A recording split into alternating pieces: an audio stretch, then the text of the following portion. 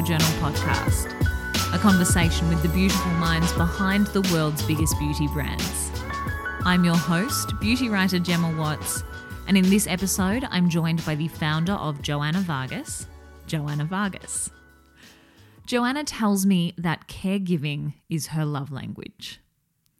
Having had childhood aspirations to be an artist of some kind, Joanna studied photography and women's studies in university, with a particular fascination surrounding how women were portrayed in art and media. Joanna's graduate thesis looked at whether or not women's beauty routines existed for the male gaze, concluding that no, self-care is something we do for ourselves. Joanna briefly pursued a career in photography upon graduating, quickly realising that her interests lay within the beauty industry. Following a number of years working as an esthetician, Joanna had grown tired of seeing clients given the same facials and being sold the same products. Driven by a wish to create her own treatments and be guided by each individual's needs, Joanna opened her first namesake spa in New York City in 2006. By 2011, having grown her business with little more than word-of-mouth marketing, Joanna had become something of an industry go-to and had accumulated an impressive list of celebrity clientele. Passionate about delivering good nutrition to the skin and wanting her clients to be able to achieve and maintain spa results from home, she developed her own product line. Despite running a now international skincare brand with 28 SKUs, Joanna still works as a facialist 5 days a week, taking the opportunity to continue learning, to see what modern skin needs, what concerns her clients are looking to treat, and, in her words, formulating from the chair. In this conversation, Joanna shares the ins and outs of finding the right manufacturer, why her early memories of her grandmother has served as the inspiration for her entire career, and how grateful she is to be her tattooed Latina self in the landscape of the beauty industry.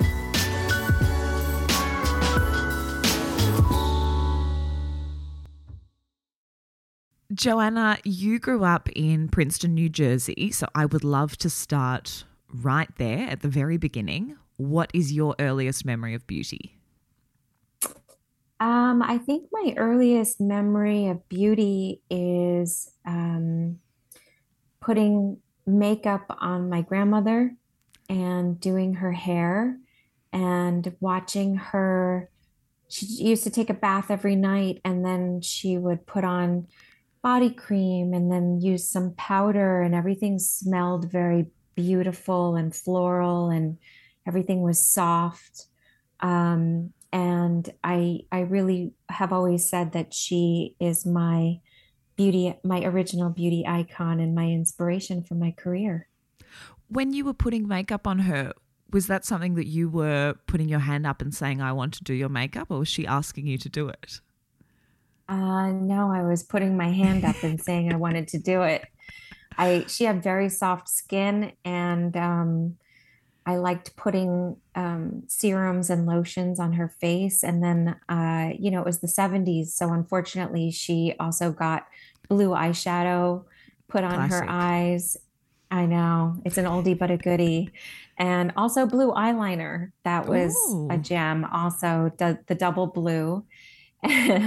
um, and I just loved, just she used to be such a great caretaker to me and be so loving and all of that. So I think it was my love language back to her that I wanted to take care of her as well.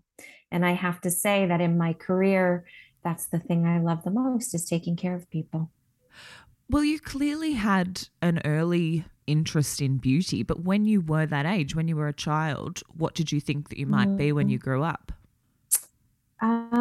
That's a good question. I guess I always thought that I would be some type of artist. I felt like I had an artist's mind, um, or a creative mind. I was always doing artist, like projects and things in my room. Um, So I always thought that it would be something visual. I didn't even know there were careers in beauty, or else I definitely would have fantasized about that for sure. I know that you studied photography and women's studies at the University of Chicago. Hmm. I would love to hear more about that. Where did you think those particular majors would eventually take you? Well, I wanted to, I was pretty very hardcore feminist growing up, and was very interested in the history of my country and the world as it pertained to women, and women's rights and all of that stuff. But I think, I mean, my thesis that I wrote when I graduated was about a woman's image, and why do we wear makeup? Is it for us, or for or because we're trying to be interesting or attract people's attention? And there was a lot of feminist discourse at the time about that. And so, my conclusion was that women do it for ourselves. We want to do what makes us feel good. And I think that that's a really interesting way of looking at self-care, is that we're just doing what makes us feel good. And I think it empowers us. I mean, this might be drawing a long bow here, or perhaps not, but do you think that having that very deep understanding of women's representation, I guess in media, art, history, you name it, would you say that that has influenced your approach to beauty today? Yeah, absolutely. I'm acutely aware of, first of all, when a client comes to me, they are often sharing with me their deepest insecurities. And my approach to beauty in general has always been to give you the healthiest skin, to give you the skin that you feel the best in, that makes you feel empowered, that makes you feel more confident. Um, and so I shy away from kind of like, especially when I was a younger esthetician, just the cookie cutter kind of beauty standards. I don't engage in, and I don't encourage my clients to engage in. That's not to say that I judge people who do it. I am just always that person in your life that will tell you that you don't have to be the best version of yourself. I love that. So, what came next? I know that you moved to New York to pursue fashion photography. So, at what Mhm. point did you realize, firstly, that photography wasn't your primary love, and then secondly, that it was in fact the beauty space that you really wanted to be in? Well, I think, one thing that's really important to point out to younger people is that life is a winding road, and you don't have to have everything figured out by the time you're 16 years old. And that I'm a firm believer that letting, life take you twists and turns makes life more dynamic, more fun. And I think it gives you a chance to really find what you're passionate about. I did move to New York to be a fashion photographer. I did um, have some exposure to the industry, and I just really realized I wasn't well suited for it. I was quite shy. I was very reserved, and just this idea of pursuing a career that was all about, um, being a freelancer and getting your next gig and all of that really didn't appeal to me. And then I remember being on a set and watching a model get her picture taken. She was quite young, and the discussion was about, her body, as if she was not listening or not there. And I I don't know, I found it all very disturbing and very against what I believed in. And so I went to beauty school sort of as a pivot. Um, I thought, well, perhaps I'll become a makeup artist. I love products. I love beauty. Maybe that's where I help create an image with a photographer. And then when I went to esthetician school, I fell in love with taking care of somebody. I fell in love with giving facials and really holding the intimacy of holding someone's face in your hands, and really feeling someone's trust in you and helping them figure out the puzzle of their skin for them. I did want to ask you about this time, knowing that your initial interest in beauty was really around makeup. I wanted to ask you what you thought it was that really pulled you into the skin space and what you loved about giving facials, but I guess you've just answered it, that idea of it being a caregiving experience above all. Yeah, I'm a nurturer by nature, and I think that finding myself in aesthetic school brought that out in me and made me realize that's my real gift. Um, and if I can give you your confidence, then putting on makeup is a bonus. Maybe you feel like you don't need makeup after I'm done with you. But there was something about that really appealed to me, and I think that I've really leaned into being that support system for somebody. And I think that that's why my career went the way that it went. I completely agree with that, because I think also from a consumer or a client perspective, we are at perhaps our most vulnerable when we come in and have a facial. For a lot of people, they're not comfortable without having their makeup on. Our skin is so tied to Yeah, our confidence. It's a real vulnerability thing. it is a vulnerability thing. And I think that you have to have a safe space with it. Like, look, I talk about this a lot when you're staring at yourself in the mirror, maybe you're washing the day off your face or whatever. I find that people have a tendency to use that time instead of like thinking positive things and, what a great day I had. They're thinking like, oh, I'm getting a wrinkle, or I don't like this about my face, or I wish I looked like this. And really, skincare for me has always been a time where I could tell somebody, you're beautiful the way you are.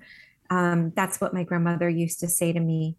Um, about my skin, about who I was, and I feel like that's the thing that I'm passing on to my clients. So, where to from here? What was your very first job after getting your esthetician's license? I worked at a day spa in Tribeca, which is in downtown Manhattan. And it was like an organic, it was my first exposure to organic products. It was back when there was no real organic category or people didn't talk about it. Nobody cared about that. And, I was struck at how good the product smelled. It really, um, you could really smell the different ingredients, and I just loved that. It was a magical time for me because it was really where I met clients for the first time that really liked what I did. It was really when I realized that I was actually good at giving facials, that, I had a talent. And it was a great first job. It was a great experience. What were some of the lessons that you took from that time when your career really was in its infancy that you find you're still applying to your work now? Um, you know, I remember, so part of your training when you get a job as an esthetician, you have to get facials on the menu, and then you get one day to kind of learn the whole menu. And back in those days, it was like, 7 or 8 facials on the menu and a couple body treatments, and that's it. And I remember the esthetician that was training me gave me a glycolic peel because it was part of my training. I had to know how it felt so I could give it to other people. And I broke out in horrible, horrible cystic acne from the peel. And she was like, oh, better out than in. All of that was underneath your skin. Don't you feel better that it's purging? And I had never had acne. I'd never had a cyst in my life. And I just thought, like, this can't be right. And she was like, nope, that's how it's supposed to be. And anyway, I let her do it to me another time, and the same thing happened. And I realized I'm allergic to glycolic acid, and I didn't know it until somebody kept on trying to peel away the gross things that were allegedly underneath my skin. And I think the big lesson for me was like, not everything works for everybody. Not everything's a wonderful experience for everybody. And I tell clients all the time, your own skin. If something doesn't feel right, don't keep on using it and doing it, like it's not right. And I think we have this overabundance of information, and clients often are very, very knowledgeable when it comes to like, oh, I should be using a vitamin C serum, or I need hyaluronic acid, I need this, or I need that, but not everything works for everybody. And that was sort of like my big first lesson in that, by, having to wait weeks for my skin to heal from the allergic reaction that I suffered. I mean, it's still such a relevant lesson though, because it's kind of the double-edged sword of the internet. Everyone sees, Yeah. okay, this is a trending ingredient, this is a product that people are raving about. But with as much information that's out there, there's just as much misinformation. So they're thinking, oh, well, this works for everyone, so it'll work for me. Not the Yeah, or case. like tragically, I remember very much when I was a teenager and a preteen, I would see commercials on television of women with like beautiful hair, and it Hmm. was like a shampoo, and I was like, I want that shampoo because I want my hair to look like that. Yeah. And it's like, no, that's not, your texture is different. You don't have that haircut, or you didn't have someone blow it out for you. So, even actresses do that. Like we all know that that's, not what we should be thinking when we look at a product or look at an ad, but we all do it. Hmm. Um, so I feel like I kind of wade through all the noise for you and kind of find that happy medium for your skin. I have to remind myself of that all the time. The technique that I use is the reminder that often ice cream in a commercial is actually mashed potato. So I think if they're pulling this trick with food, then God knows what they're doing with a beauty commercial. That's how I remind myself. Yeah, I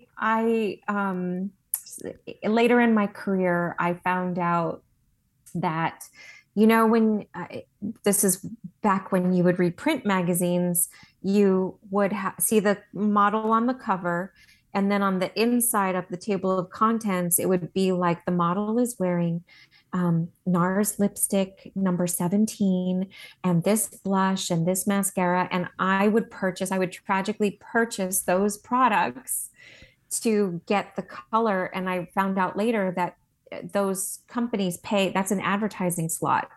That's not what the makeup artists use at all. I did not know that. So, it's things like that that you realize, oh my goodness, I really didn't understand how this really all worked.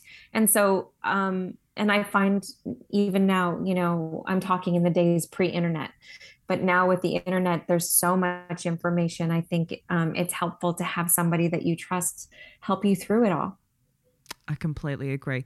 Now, if research serves me, it was in 2006 that you launched your first spa location in Bryant Park. I would love Mhm. to know what it was that led you to that moment. At what point did you begin to think about starting your own business? And what was the point of difference that you wanted to add to that space? Well, I at that point I've been working for a number of years in the business, and I had tried out, working for a dermatologist, working, at that organic day spa that I mentioned, just different things to try different points of view, if you will. What do I believe in, and how do I want to do skincare? And I think at a certain point I realized that I wanted to create my own treatments. I was really suffering fatigue from, working in places where everybody got the same facial, and everybody was told the same stuff and sold the same products. Um, and also I was acutely aware that, in other places like Australia, New Zealand, England, France, other places were doing things like using technologies in facials that, often were kind of behind the times in the United States, I think, in the beauty space. And so I felt like I was a young esthetician and I wanted to bring some technology into the conversation, um, because no one was doing that in New York at that time. So all of those things were sort of percolating in my mind. I also had just had a baby. I was newly married. I had a baby, and my son got sick when he was little, and it was quite scary and quite traumatic. And I also realized I did not want to answer to anybody anymore about how I wanted to structure my life, structure my facial, how I wanted to sell things. I just was like, I'm going to go out on my own. This is what I need to do for me. This is what I need to do for my family. And that's really what kind of pushed me to taking a chance. And mind you, like in New York at that time, the only people that had businesses were these like $20 million build outs, like these big, huge day spas. And you would get like, a forehand massage and all this luxury. My husband and I started our business on credit cards, and it was a tiny little space and tiny 2-room space. And we didn't have a big budget, but I knew what I was doing. And I knew that if I spent the investment on what I was doing to you, the technologies I was bringing in, that it would resonate with people. And that's what happened. Budget aside, what were some of the challenges of those early days of business ownership? And then I guess on the flip side of that coin, was there a big break moment of sorts? I think the biggest challenge was just figuring out how to get the phone to ring. Mm-hmm. A lot of times when you start a business, you don't think about that. We built a website, and we thought that would automatically bring clients, but people don't see your website unless they're looking for you or something. But we didn't know that then. And it was sort of like the dawn of social media also. And so figuring out how to tell people that I existed was very, very challenging and very stressful. I had 2 kind of big breaks in a row. I somehow Allure magazine found out that I existed, and these were the days where they had a directory, and they would send editors out in secret to get a facial, and they would rate it, and they would list it in their directory if they liked it. But they wouldn't tell you I'm from Allure magazine or anything like that. They would just pretend to be a client. And so they found out about me. I don't have no idea how. And they sent somebody in to have a facial. And I was like, how did you hear about me? Because so few people know about me. And she was like, I don't know, just from a friend. And I was like, who? What friend? Anyway, something was fishy, and I didn't know like what, because I only did friends of friends and whatever. But she really loved me, and they included me in the directory. And I thought, oh my God, I can't believe this is happening to me. I felt so lucky and so happy. They said the nicest things about me, and that was really like a big deal. It was a big deal because everybody read Allure magazine. And then the second big thing was there was an online publication. It was actually a newsletter. It was called Daily Candy. Anybody who is from New York, who was in New York 20 years ago, will know what Daily Candy is. It was this thing that you signed up for, and it was kind of a secret. And it was your daily candy. It was like secret recommendations of the best in New York. And they did a story on me. And again, you couldn't ask to be in Daily Candy. It had to be secret. You couldn't be well known to be in it, but it would make your business explode. And so someone came to see me, and they wrote a huge story about me. And then clients from the past read it, and they found me, and then it kind of snowballed, and then everybody was recommending me, and it was very much organic and word of mouth after that. Well, you've given me a perfect segue, because my understanding of your marketing strategy was really that there was no strategy. It was just word of mouth, provide treatments that worked. was the Yeah, strategy. exactly. That was it. If I was going to have a client that day, I was going to make it the best Mm. facial I knew how to do. And I wanted to make it so good that when you walked out of my salon, that you would tell your friend and you would tell your mom.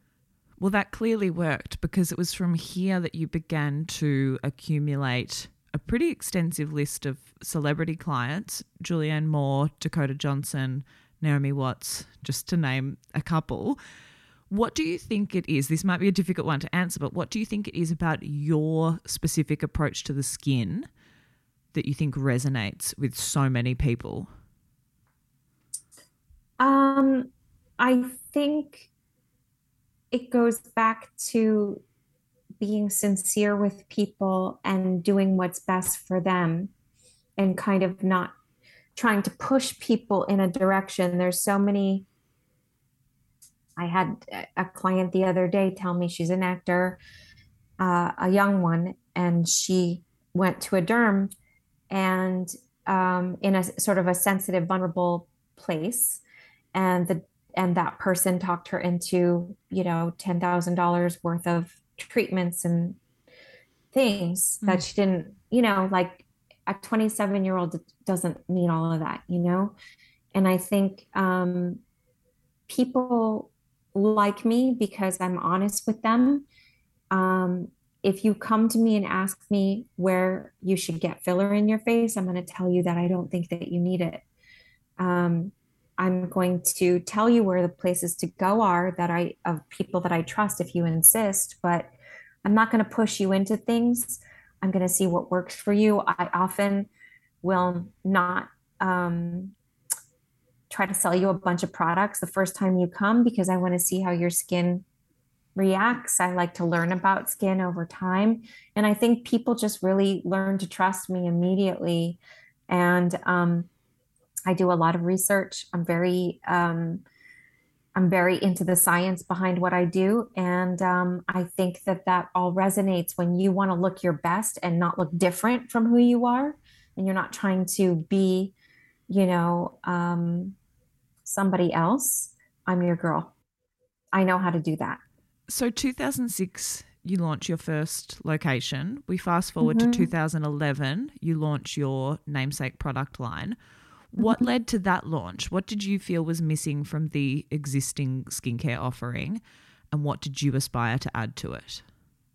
I just wasn't when we first launched the business, when it's your own thing, I just couldn't find products that I loved. And it's not to say there weren't good ones, but they weren't right for me for this or that reason. And so um I decided to try to work on it. And my first product was very difficult to do just because it was an unusual idea I had in my head, a green juice for your skin. It's called the Daily Daily serum. Serum. And mhm. And it took me 2 years to do that one product. But when I nailed it, I was like, this is special. This is exactly what I wanted. And it has been my top selling product pretty much worldwide since it launched. Um, and like a real fan favorite because it is unusual. It's chlorophyll and greens. There's spinach and broccoli in there, um, and things that make sense for the skin. And I just really wanted to focus on good nutrition for the skin. That was my whole um, focus, and I didn't really see that in the landscape at that time. Obviously, that's changed a lot since 2011. Um, but I still think that, the way that I formulate is from the treatment chair. I know what people are asking for. I listen to what people's skin is telling me, and I try to formulate with that thoughtfulness, like what treatments I think are the best for your skin and what would complement that. So, about a 2 year process, how did you physically go about creating the brand? How did you decide which products to launch with? How did you find the right manufacturer? There are so many steps involved between saying, I want to create these products and having them physically ready to go? Yeah, I mean, look, finding a manufacturer, you just have to find it's interviewing anybody or finding a partner for anything, even in your personal life. You have to find a balance of chemistry, someone you could really talk to and that you feel understands what you're looking for, and also somebody who will value you. I was a nobody back then. So somebody who would value my company or what I wanted to do, even though I hadn't, I was a very small business. So that's how we went about finding a manufacturer. Um, it, our original manufacturer was in Florida. And so it was some place that I could easily jump on an airplane from New York and be there a very short time. It's a short plane ride over. So I would go to Florida for the day and hang out in the lab with the chemist and really play with things until we got it right. And it's just testing on myself, testing on my friends, testing on some trusted clients who I loved and respected, until I had something that I truly loved. And that's how I formulated products. And the SKUs, I picked things that I thought I wanted to make an edited routine that made sense. At that time, New York women were not putting a 10-step routine on their face. That's not what they were doing. It was like, if I have 2 minutes of your time in the morning and 3 minutes in the evening, what are those essential products that I'm going to be like, okay, put this on and go? Or after the gym, throw this serum on and go. So it was kind of like thinking about my clients and what they wanted from me. So it was a very tight edit at that time. Yeah, it was about 4 or 5 SKUs. I know the product portfolio sits somewhere around 15 or 16 products today. How does that... Actually 28, but 28? Anyway. Yeah. 28. Well, there you go.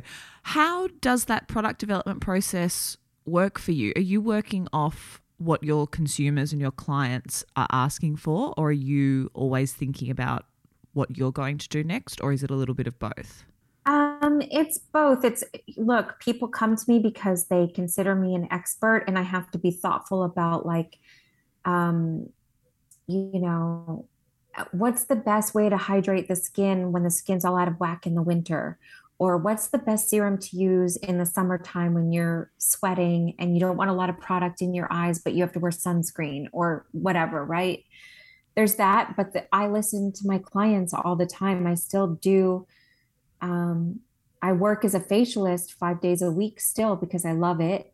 And I kind of listen to what people are coming in, what challenges they're facing, or what lifestyle changes that they're going through, that I think, oh, that's something that I should make for that person. And also just, the evolving knowledge that I have over time. When I was in college, my knowledge of a good diet came from Cosmo magazine. And it was like, if you want to lose 10 pounds in a week, eat pineapple all day. Great. And then eat a plate of pasta at dinner and you'll lose 10 pounds. And, obviously that's not good. Simple. Yeah. And I wondered why it didn't work. Fast forward 30 years to now, and I'm studying to be a nutritionist, but like gut health, inflammation being the precursor to aging, all of those things are things that I think about that inform what I pick to formulate next. On that product line, I would love to chat more about the Magic Glow Wand, which, for those unaware, is a home facial device that you launched in 2020. I understand that this was inspired by the lymphatic treatments that you offer clients in the spa, but what more can you tell us about the device? Well, there are 4 settings.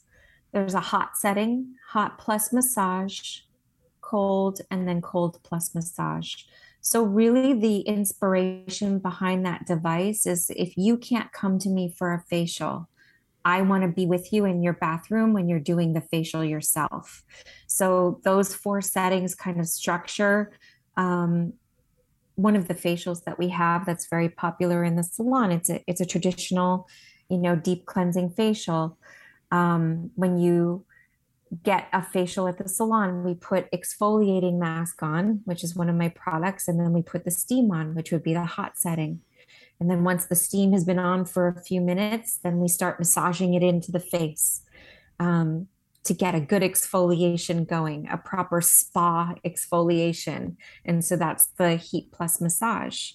Then you rinse off your exfoliating mask, and then you put on a sheet mask or a treatment mask. So that would be used with the cold setting because we do cryotherapy after that.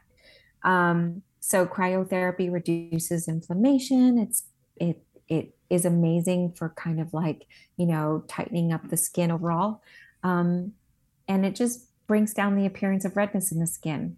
Then you take the mask off and do a serum on the face, which we massage into the skin.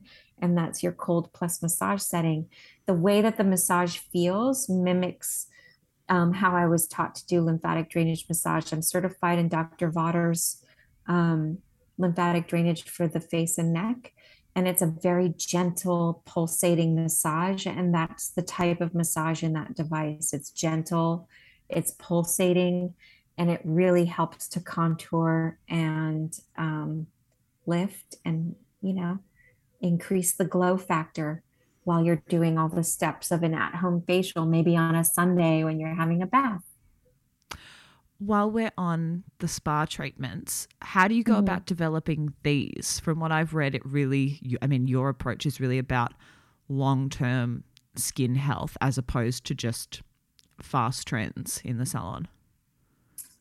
Yeah, I'm always trying to be thoughtful about what's an alternative to thinking you need a facelift. What's an alternative to constantly thinking that you need to get filler or preventative Botox? There's a lot out there now. Technology is our best friend when it comes to beauty. And it's just choosing the right things that I think will be safe and effective and yield the best result, no matter your skin type or your skin tone. So it's kind of like, what would work whether you're 25 or 85, because I have clients of all ages in the salon. And so I try to pick technologies that work for everybody. So I have non-invasive technologies, which I think are really important. They don't traumatize the skin. They're good if your skin is sensitive. And then I have minimally invasive treatments like laser and microneedling with radio frequency and things of that nature that, turn up the notch a little bit on collagen production, which we all need, which will keep your skin high and tight, no matter your age. Collagen production is at the forefront of my mind at all times. I'm just trying to maintain this for as long as is possible without having to do anything. I think of it a lot too. I mean, I just turned 52 on Monday, and you have to, like, the more years you walk the planet, the more you have to be like, okay, I'm going to be more vigilant about my facial services. You look 30. See, I'm 29, so I keep getting told, oh, you've got to get onto that preventative Botox before it's too late. I'm 29, for God's sake. I don't know, like, it bothers me, the preventative Botox. If you want to do it, that's cool, that's fine. But there's so many other things that you could do as a preventative measure.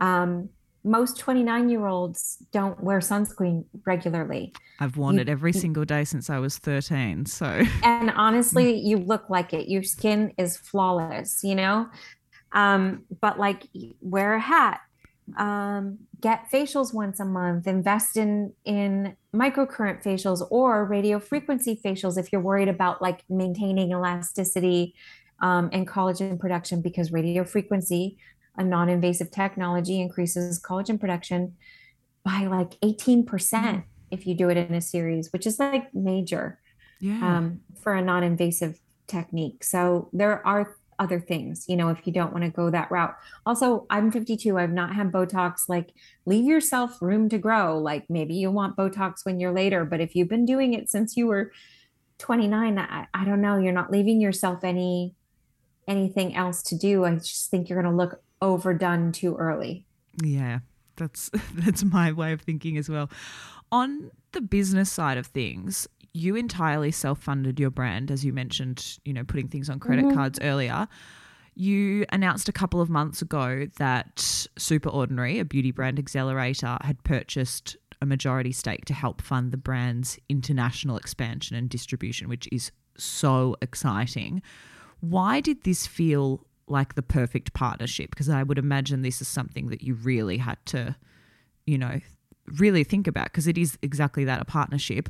And what can we expect to see from the brand as that international expansion takes shape? Well, I think just going back to my husband and I have always done things together. As you mentioned, we've done everything together. We grew this business together, and, we have been approached many, many times. I think that the founder of Superordinary is a very special person that we just connected with. And I think, what we were looking for is a partner that would help us grow in ways that we could no longer do. It's kind of like when you send your child to school because, there's only so much about math. We just wanted to bring in some experts to help us. And, quite frankly, I've always had an international brand in the sense that I have clients that come to me from all over the world. And I looked for somebody that I felt like, would help me grow in places where I have fans, but I've not been able to get to. Australia being one, Asia being another. I have tons of clients in the UK and fans in the UK. So it's just kind of like I'm only one person. So I just needed some help in kind of like figuring out how I was going to get everywhere and still and still be present for my kids and to be home. So it was just the right thing at the right time. You have sat at the helm of your own business since 2006. Since then, what have been some of the biggest changes that you have seen within the beauty industry? Well, I'm slightly mentioned this earlier. I know it's mind blowing to think about, but I opened the business before Instagram existed. So there's that. Let that ruminate for a minute. I mean, there was only Facebook, and Facebook was like this weird thing. So there have been so many changes. I mean, people used to buy print magazines. Now nobody buys those.